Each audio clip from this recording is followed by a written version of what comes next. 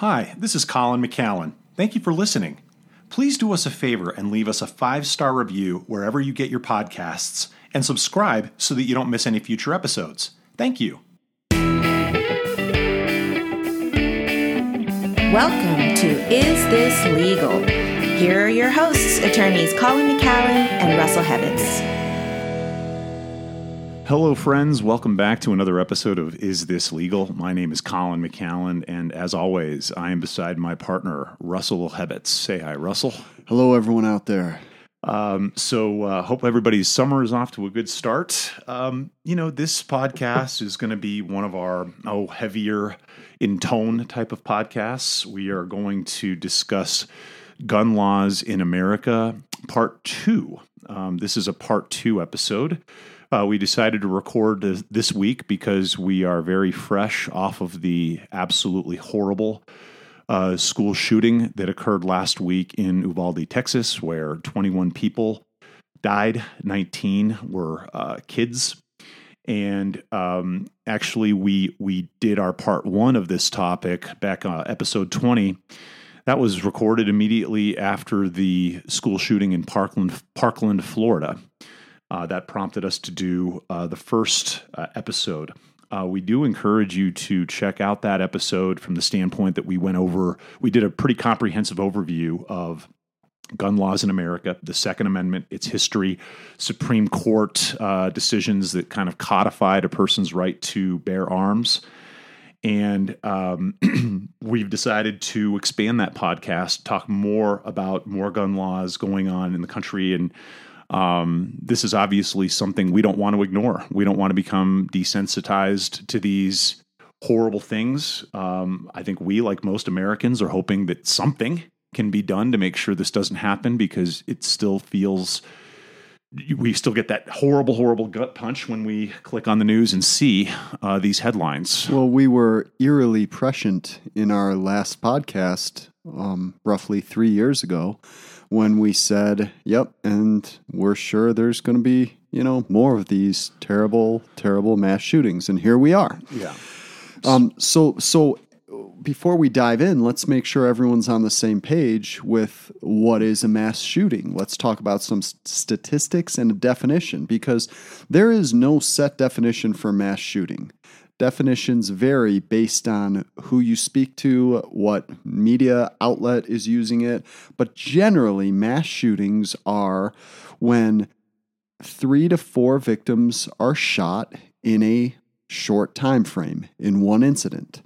And so you're going to find different stats based on 3, 4, 5 people shot, people dead. But in any case, we're talking about a number of casualties or deaths in a very short time frame. And these are happening more and more and more in America specifically.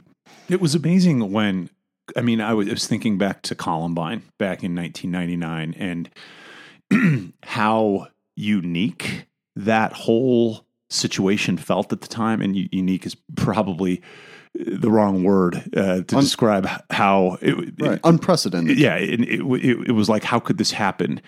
And, we're about 23 years removed from that, which is a long time and a short time at the same time. And honestly, Russ, there have been 2 mass shootings this week, just this week, where, Columbine is just almost feeling so normal now.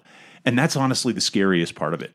Well, that's the scariest part of it. And the scariest part of it also is how desensitized. It feels normal, but, and that's that desensitization, but it's also things where, I don't like to hear about it. When Uvalde happened, I honestly, initially, I tried avoiding it because I didn't want to deal with it. I didn't want that in my psyche. I did too. And if that happens, where are we going from there? Right. So here's some stats on how ubiquitous this has become in America. We're averaging, depending on the definition, 20 to 30 mass shootings per year in America, which is just mind-blowing. The big drivers of injury and death in these mass shootings, there's a couple of big drivers in these really high casualty counts. They are assault rifles. There have been studies, those result in 6 times more people being shot. high-capacity weapons result in 5 times more people being shot. So those are a couple, and there's no answer, people, as to why these are happening. There's no single answer, I should say. This is a very complex issue, but clearly those things are big factors in virtually all of the more publicized mass shootings. You're talking about AR-15s being used. Yeah. So let's talk a little bit about what the legal landscape is around gun rights, because we laid it out in our prior podcast. Yeah. And by the way, if you go back and listen now, the episode quality of that, we were just getting started. It's a little rough around the edges, but like I said earlier, the content is still, for the most part, unchanged 3 years ago to where we are now. Now we are gonna get into some new stuff. We're going to talk about a new pending Supreme Court case that's going on. We're going to talk about other gun reform measures that people are talking about. We're also going to talk about some I guess, legal tools that are out there that we didn't discuss in the first podcast that people are paying attention to in order to address gun control, gun reform, stuff like that. Right. There's some interesting stuff going on. So if you listened to the last one, or you paused right now, pause and go listen to the last one, you'll know that the Supreme Court was silent on the Second Amendment on gun rights for decades and decades. And 2008 is when they issued District of Columbia versus Heller. That was where they codified the right of every person to have a gun in their home for self-defense. 2010, they expanded that to states, and then they've been silent. So for the past 12 years, they've been silent. They now have a pending case, which has already been briefed. They had oral arguments in November of last year, November of 2021. That is New York State Rifle and Pistol Association versus Bruin. This case, Colin, is a case that is challenging gun licensing laws in New York under the Second Amendment. For over 100 years, New York has had a law on their books that basically said if you live in New York and you want to carry a concealed weapon, you need to show a licensing officer that you have proper cause, and that proper cause is in quotes, to carry a concealed weapon. What that means is you need actual, not speculative, self-defense needs. So here's an example.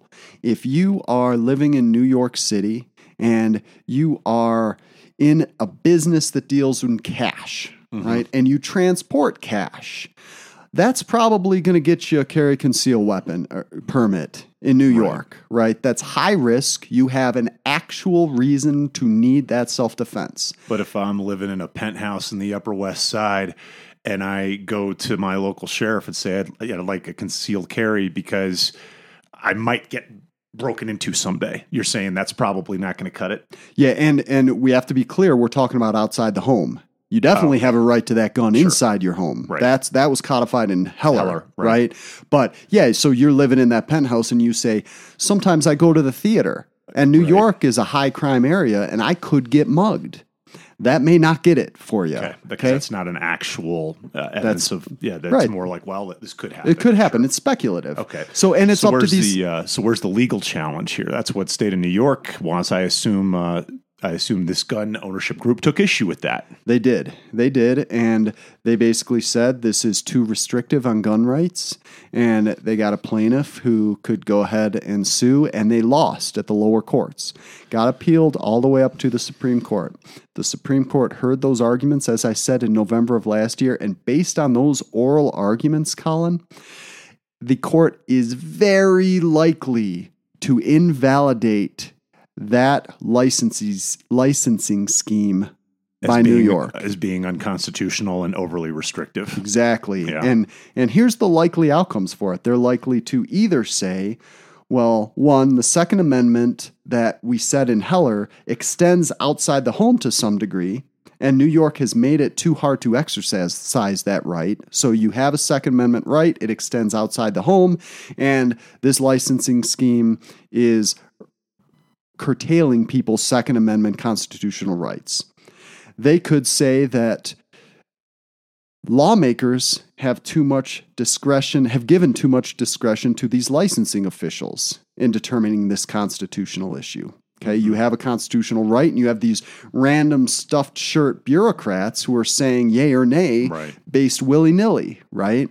Or, less likely but possible, they could say, hey, we're going to ban any licensing of gun rights. Which again, if you listen to our first podcast when we really get into Heller, I mean, Heller did an amazing job.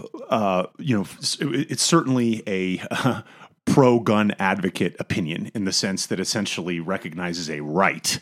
But there's a but here. There is a but, because even the author of that opinion was Antonin Scalia, who is now he's dead, but he wrote that opinion, and he was a very conservative justice. And he even said, look, the Second Amendment is not absolute. We can put reasonable restrictions on firearms. You can't carry in a school. You can't carry in a hospital. You can't carry if you're a felon. You can't carry if you're mentally ill. They recognized that it is not absolute. And so, it seems to me, Russ and I are trying to read the tea leaves here. I mean, based on what we see in oral arguments and based on the fact that we know that we have a pretty conservative panel of the currently constituted Supreme Court, I think it's very likely gun advocacy may get expanded with this decision. And yet I'm looking at it looking at Heller and saying, well, they recognize that if the Second Amendment is not absolute, that reasonable restrictions can be placed, including licensing. Right. That a state can require before a person just willy-nilly gets a firearm. But truthfully, Russ and I are in agreement. We're expecting a decision to come down in favor of the pro-gun movement here. And let's put this in context for anyone out there who's listening who says, hey, it's in the Second Amendment. The Second Amendment says I have a right to bear arms. That means my right is absolute. I have a right to bear arms, and you cannot tell me anything that curtails that right. Many people have that reading. A lot of people do. But here's let's get some context for that argument. First Amendment, right to free speech, right?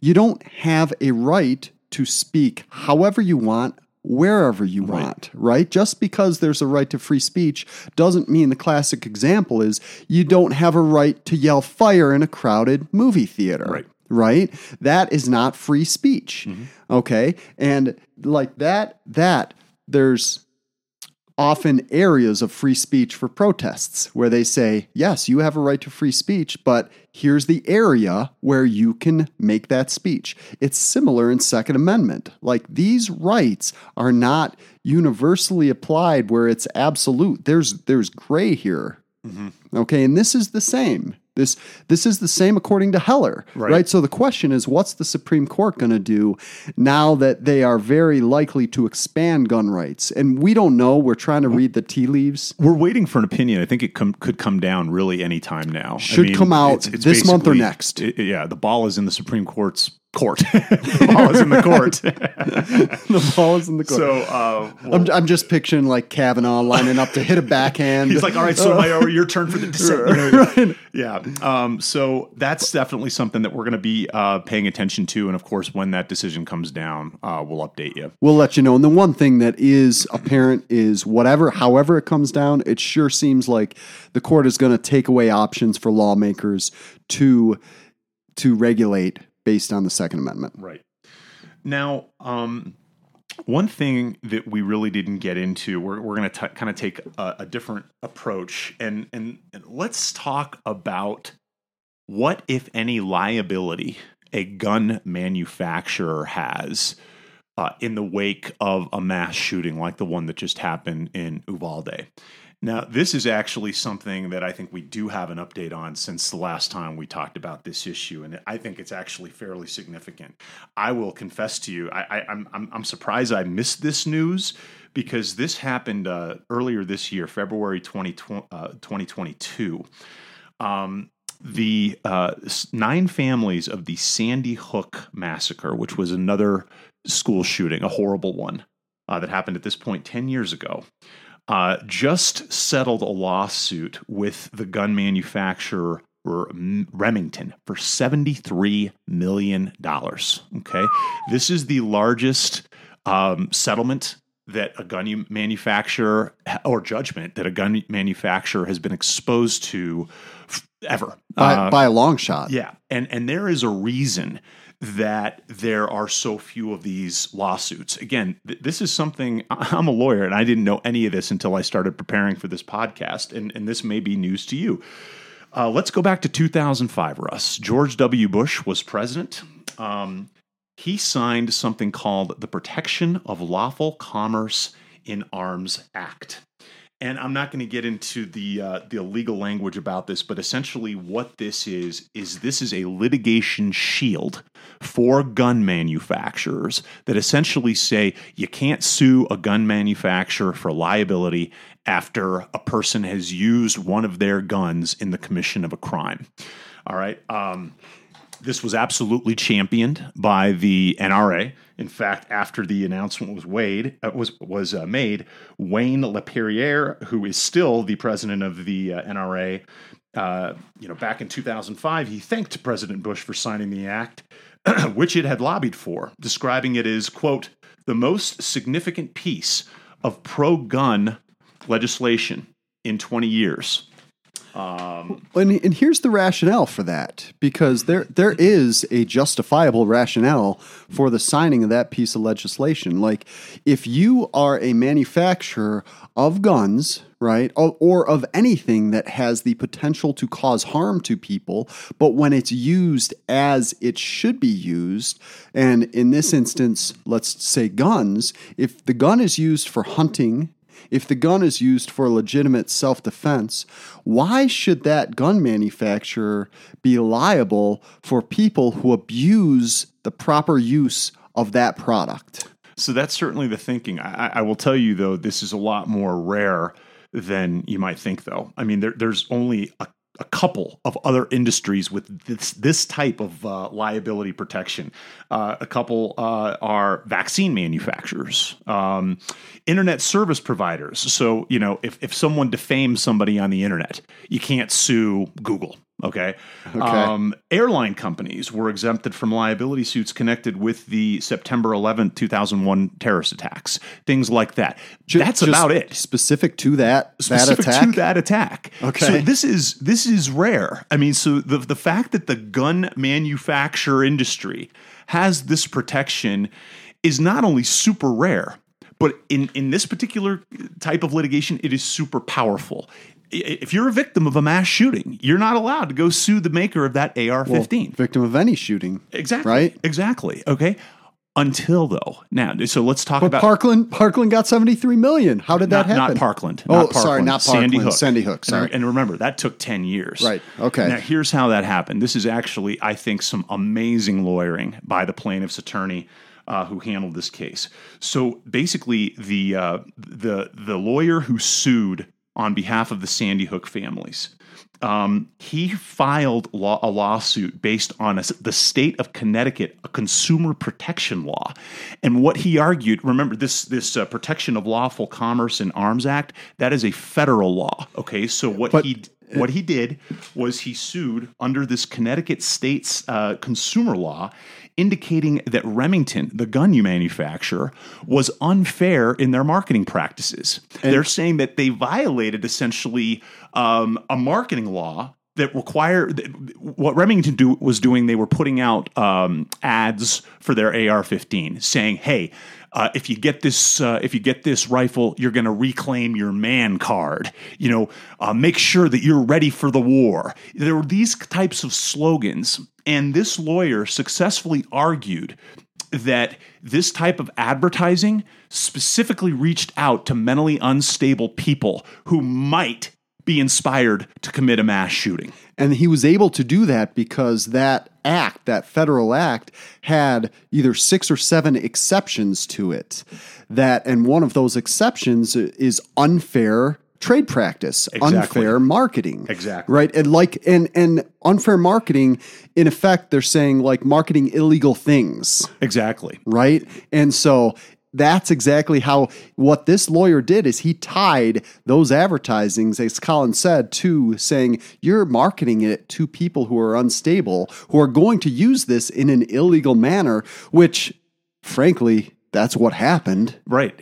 And many states in the country, including Colorado, have these types of laws that would enable this type of a lawsuit. So it's very creative. But I'll tell you what, it scared the hell out of Remington. They tried to get summary judgment on this, trying to kick the case out. In fact, the case went all the way to the Connecticut Supreme Court in a 4-3 decision. The Connecticut Supreme Court said this lawsuit can go forward. The gun manufacturers, Remington, appealed all the way to the U.S. Supreme Court.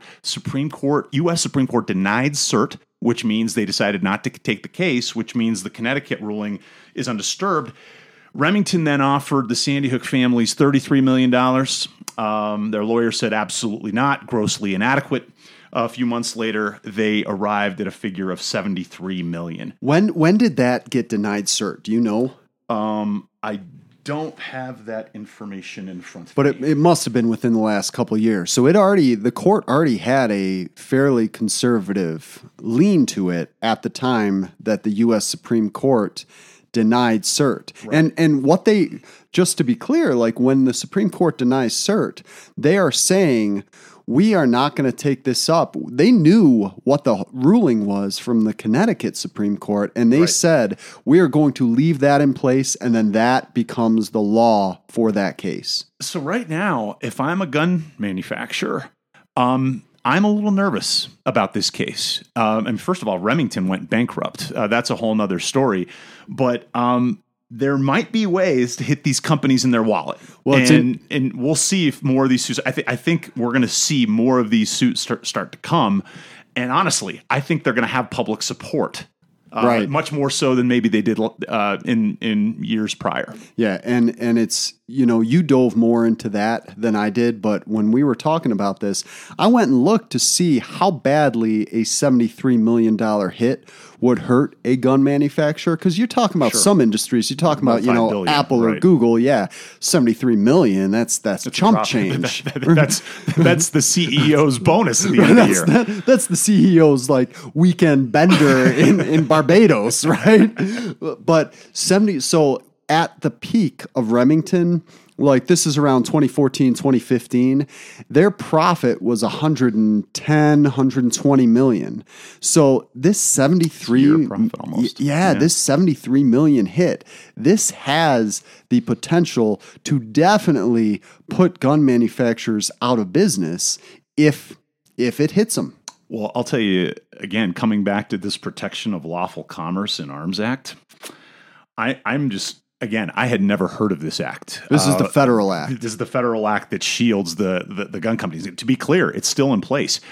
I mean, I'm just kind of wondering when we're going to start seeing the emergence of political candidates who are specifically going to say, I am going to vote to repeal the Protection of Lawful Commerce in Arms Act, because that's where you're going to go after the throat of the gun manufacturers. If you get rid of this piece of legislation, I think it's, pardon the pun, but open season on gun manufacturers. Yeah. So, and so we're talking, right now we've been talking, gun manufacturers across the board, for everything, whereas we'll get to later, but there's some people who want very targeted legislation on gun manufacturers to kind of prevent these mass shootings. But before we get to that, Colin, let's talk about another thing that states are doing to try to mitigate and eliminate these mass shootings. And those are red flag warnings or red flag measures. Yep. And this is another thing that's going to be unique to part 2 of this episode, because we did not actually have a red flag law in Colorado when we recorded back in early 2020. So let's talk about Colorado's red flag law. This is, and other states are doing this as well. These things are called extreme risk protection orders. All right. And so basically, and that's what we're talking about with the red flag law. So if a family member is concerned about someone in the family. They have significant mental health issues. They're making threats of suicide. They're making threats against other people. And they have these types of weapons. It could be a handgun. It could be an AR-15, any sort of deadly weapon. Any sort of firearm, Yes. Basically, the creation of a 2019 law here in Colorado allows that concerned family member to go directly to a court and petition a court for an extreme risk protection order. And the long story short is they have to establish by clear and convincing evidence that a party is a danger to themselves or others. And the effect of the order, if it is granted, it would require the subject of the order to surrender all of their firearms for a period up to 1 year. That's the max, up to 1 year. But let's be clear, initially, when they file this is a one-sided filing. Right. This is the person who's going to have their firearms taken has no knowledge of this at the point it's filed, right? So someone, let's say you think your Uncle Max, who has been crazy for years, is going to finally go off the deep end and take his shotgun and go to town. You go to a judge, you say, Judge, I think Uncle Max is mentally unstable, shouldn't have firearms. If you can present clear and convincing evidence that he shouldn't have a gun, the judge then signs an order to relinquish or give up all of his firearms. That order is then served on Uncle Max by the local sheriffs, and those guns are gone when that's served. Right. Now, Uncle Max has a recourse, right? Within 14 days, there has to be a second hearing in front of the judge that Uncle Max actually gets to participate in, where that clear and convincing standard has to be proven in order for the state to keep his guns away from him. That's exactly right. And, this is a very controversial law when it was signed into effect. I mean, there were some concerns by the public. This is like, okay, they're going to come get our guns, and this is how they're going to do it, right? A lot of people thought that. And, there were also some concerns on the part of law enforcement because they were like, okay, if we get one of these orders against somebody and they don't want to give up their guns, are we going to send our officers into a police ambush? Which by the way, the Colorado red flag law is named after Deputy Zachary Parrish, who was ambushed by one such incident, and he was killed in 2017. Right, because there's guns involved. Exactly. I mean, and there are a lot of people who are like, you're going to out of my cold dead hands, right? I mean, that's a quote that a lot of people really, really believe in. And so there's a danger here. And let me interject super quickly. When this law was passed, we got calls in this office. I distinctly remember one call I got from a concerned gun owner who the law was just passed. He had no reason to believe that anyone was coming for any guns of his. He wanted to put me on retainer because he thought the state was going to come take his gun. Right. And I refused it. I said, if someone files something, give me a call and I'll see what I can do. But right now, there's no reason to think that you're going to lose your gun. And I never got a call from him again. Right. So just a little bit more on these red flag laws. They're very similar to if someone wants to get a restraining order against somebody. So, if Jebediah wants to get a restraining order against Cornelius, he goes to a court. He says why he's so scared of Cornelius. A judge will issue a temporary restraining order, but then, just like in the red flag law, a judge going to allow Cornelius the opportunity to defend himself. And then ultimately, after all parties have been heard, the court can issue a restraining order or not. It's the same type of thing in this type of case as well. And how have they been working so far? Well, it just 7 days ago, 9 News here in Denver did kind of a 2-year roundup of these cases. And honestly, I was somewhat surprised by some of the statistics. So first of all, 9 News broke this up into 2 categories. Red flag petitions that were filed by citizens and red flag petitions that were filed on behalf of law enforcement. So law enforcement can do this too. It doesn't have to be a family member. Right. Of the 138 citizen-initiated red flag petitions, only 45, Russ, were granted. Okay, way less than half. It's like 29%. And then, but for law enforcement, they filed 107 petitions. 101 were granted, 95% success rate. Overall, 60% were granted. It's interesting. They broke this up by county. In Denver, the city and county of Denver, which tends to be a more gun control demographic, 65% of the petitions were granted. Go to El Paso County, Colorado Springs, tend to have a little bit more gun advocacy people out there. Only 20% of the petitions were granted. So what matters where you're filing. So the demographics matter. Yeah, and again, all of these things are temporary. 75% of the people who had to give up their firearms pursuant to an order like this are now eligible to get them back. So this is very temporary. It's kind of a Band-Aid. It's not a perfect law, but I will say this. Many people in the gun advocacy corners were very concerned that this red flag prohibition was going to just open up the floodgates to people having their guns taken away. And 136 people in 2 years. I don't know. To me, that's not a significant number in a state with over 4 million people.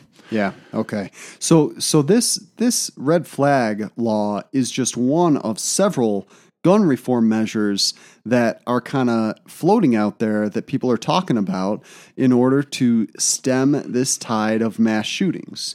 And here's just a list of some other things people are talking about. Mental health restrictions, so codified laws saying if you have a history of mental health problems, you can't have a firearm. Universal background checks, which right now don't exist. Waiting period. So you want to buy a gun. Okay, you can buy a gun, but you have to wait 72 hours to get it. The red flag laws we talked about, and then the ban on assault rifles, ban on magazine sizes. I will tell you, in the U.S. across the board, every one of these reform measures has over 60% support across party lines. Right. Yeah, across party lines. And some of these are huge. 84% support for universal background checks. So this would prevent things like just buying a gun from someone online, right, without any check. Red flag laws that we just talked about, across the board, has about a 70% favorability rating in polls. And so it doesn't matter whether you're Republican or Democrat. The lowest two for Republicans were the ban assault rifles and limit magazine sizes, and even those were still between 40 and 50% of Republicans agreed with those. Wow. But, you take independents and Democrats, everything was over 60% support. So, there is strong support for measures to make these reforms. The question is, are they actually going to get codified by any legislatures? Right. Now, of course, there's also the response from gun advocacy folks, people like the NRA, and they're going the other way, of course, with this. They're saying this is what happened in Uvalde is just further demonstration that we need to further arm our police forces, that we need to arm our teachers, that we need more guns we need more good guns to defeat the bad guns. Okay. And here's the issue that I just have with that. And, we're not really going to get into the facts of Uvalde too much, but we do know that there are reports coming out, Russ, that the Uvalde Police Department, the entity, literally assigned to deal with this type of a threat, a mass shooter, sat outside that school for almost an hour doing nothing, ignoring the pleas of parents whose kids were dying inside that school. And what I have to say about that is, okay, if we have a police agency that presumably has guns, weapons, to deal with this type of threat, and yet the police aren't even going to engage because they're afraid of the shooter, what faith should we have that Mrs. Rosales in her third grade classroom is going to take out her 9mm Glock in such a setting and be able to defend her kids? Right. It's a tough. That's the gun advocacy argument, is that you need more good guys with guns, and then more good guys with guns will take out the bad guys with guns. This seems to fly in the face of that. What the argument maybe is, well, he had an AR-15 and these police officers had 9mm and they were outgunned. And what you need to do is further militarize police forces so they can match firepower with firepower, which, I mean, if that's your position, that's your position. For me, I mean, arms races never seem like a good idea. I feel like. Yeah, I don't think more guns feels like the solution to this. Doesn't to me. Doesn't to me. It might to some of you, but this is just, I mean, as more of these go on, I'm I don't know. I'm looking at this very differently, which each one of these ridiculous events that happens. I think what we're going to do, though, is kind of wrap up. We wanted to kind of give you guys an update of kind of where things are. Are things going to change? Is this going to be something that we as a country decide to take on? Because we said this in the last podcast, and I think it bears repeating. This is clearly just an American problem. I mean, this doesn't happen anywhere else in the world. Tiny fraction in the rest of the world. Yeah. Right. We are living in a country where there are 125 guns per 100 people in the country. That's how many guns we have. I just hope that at some point our country looks in the mirror and decides what country we want to be. Because I'm not really happy with it right now, and I hope other people feel the same way about it. Well, and we'll see what happens. There's going to be some legal decisions that are going to, factor into this. There are. And we'll see what happens. We'll try to keep you guys updated. But for now, let's move on to something much more fun. Oh, I'd love to do that. And much lighter. It is time for our DCOTW. I like how we did that time. The Dumb Criminal of the Week. Yep. This is something we do every episode, and today we are packing our bags and heading to sunny Florida. Florida again, huh? Good old Fort Lauderdale. It never disappoints. It does never disappoint. You know, if you hear Florida in the intro to a DCOTW, I think of orange juice and I think of dumb criminals, man. That's just what I think of. It's just good stuff. So in Fort Lauderdale, Florida, a man named George Horn walks into St. John the Baptist Church. George took no efforts to conceal himself, although unbeknownst to him, the church had surveillance cameras inside. Is this a break-in? Did I miss that part? I assume. Or is he showing up for mass? No, it was at night, but I think the church might have been open. Okay, all right. Okay, so, the church allows people to come in and pray, when mass is not going on. Sure. So there was no one else in the church, okay. But I think the church was open. But he goes over to the votive candle cabinet, and he decides he's going to break into the locked cabinet under the votive candles. So he spends a considerable amount of time trying to get into this cabinet. First thing he does is tries using a tire iron as a pry bar. He wants to steal candles? No, there's something in the locked cabinet under the votive candles. Right. I don't Maybe know how collection basket or something. Who knows? Yeah, I don't know how he knew this. Maybe he's an old altar boy, like it could be. But there is something of value. So he at least is going after something of value. So for those of you who don't know, a tire iron is a pretty blunt piece of metal. It's got a curve on the end. Not. If I wanted to pry something, I'd probably use a crowbar. But he's got a tire iron. It's not getting the cabinet open. You got to use what you can. He's tugging on it. He's on his butt with his feet braced against it, trying to pull open a handle. The next thing he goes for to try to get it open is a probably about a foot-high crucifix. So he's banging this crucifix into. He's using it as like a battering ram, kind of a Hail Mary, if you will. Well done. Then he's trying to use it to pry open the door. This crucifix. Then shortly after, he says, "Hey, maybe I should use this hammer I have." Turns out the hammer was the choice. The best implement. Right. I mean, if you got a hammer or a crucifix, I don't know. What's going to get that nail home? Right. Who knows? I don't know if it was like symbolic. He wanted to break in using the crucifix. But yeah, he got the claw into the hammer and he was able to very quickly pry open that door, pop it out, take whatever was in there, and he got away at the time, although he was tracked down like just a couple days later, and he was charged with burglary and theft. Wow. So, old Georgie boy, what do you think, Colin? You know, I mean, we call these. So this is where we give our knuckleheads 1 to 5, which is how stupid was this, right? I mean, for me, this kind of like goes beyond knucklehead in the sense. I mean, gosh, you're stealing from a church from St. John the Baptist. You're breaking into the votive candle. Right, it's sacrilegious. Pretty darn, yeah. I mean, that's. I mean, that gets you 4 knuckleheads just right there, just because this is a church. You know, and the fact that he opted for a crucifix, right, to accomplish this job over a hammer, that puts it that gets me to the 5 mark. Yeah.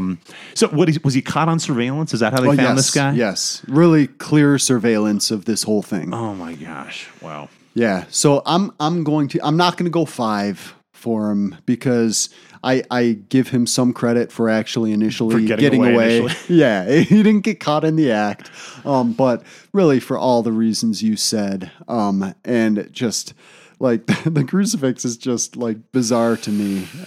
It's bizarre. But so I'm going to go ahead and give him 4.5. So George, you got 9.5 out of 10. You are not the dumbest criminal of all time, and you're probably not going to heaven. No, right. I mean, he's got that going against him. There's some fire waiting for him. Yeah, I don't know about where he's going to end up. Let's just leave it at that. So there you go, everybody. I know this was kind of a heavy one, and you know, I'm hoping that we'll be back with some lighter topics. I'm sure we will be, and more shenanigans in the future. But I'll tell you, a lot of you have been reaching out to us, and it feels great to hear from our listeners. We do this for you. We have fun doing it.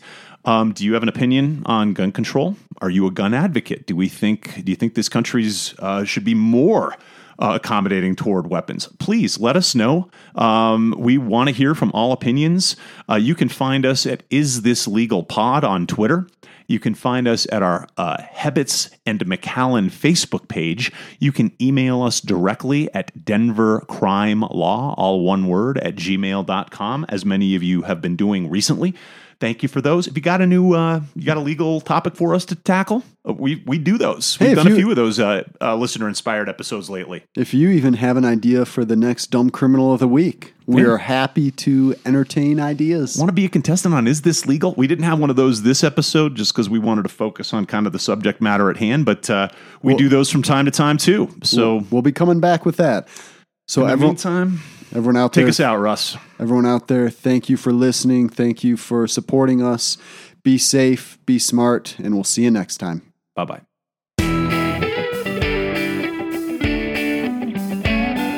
You've been listening to Is This Legal? See you next time.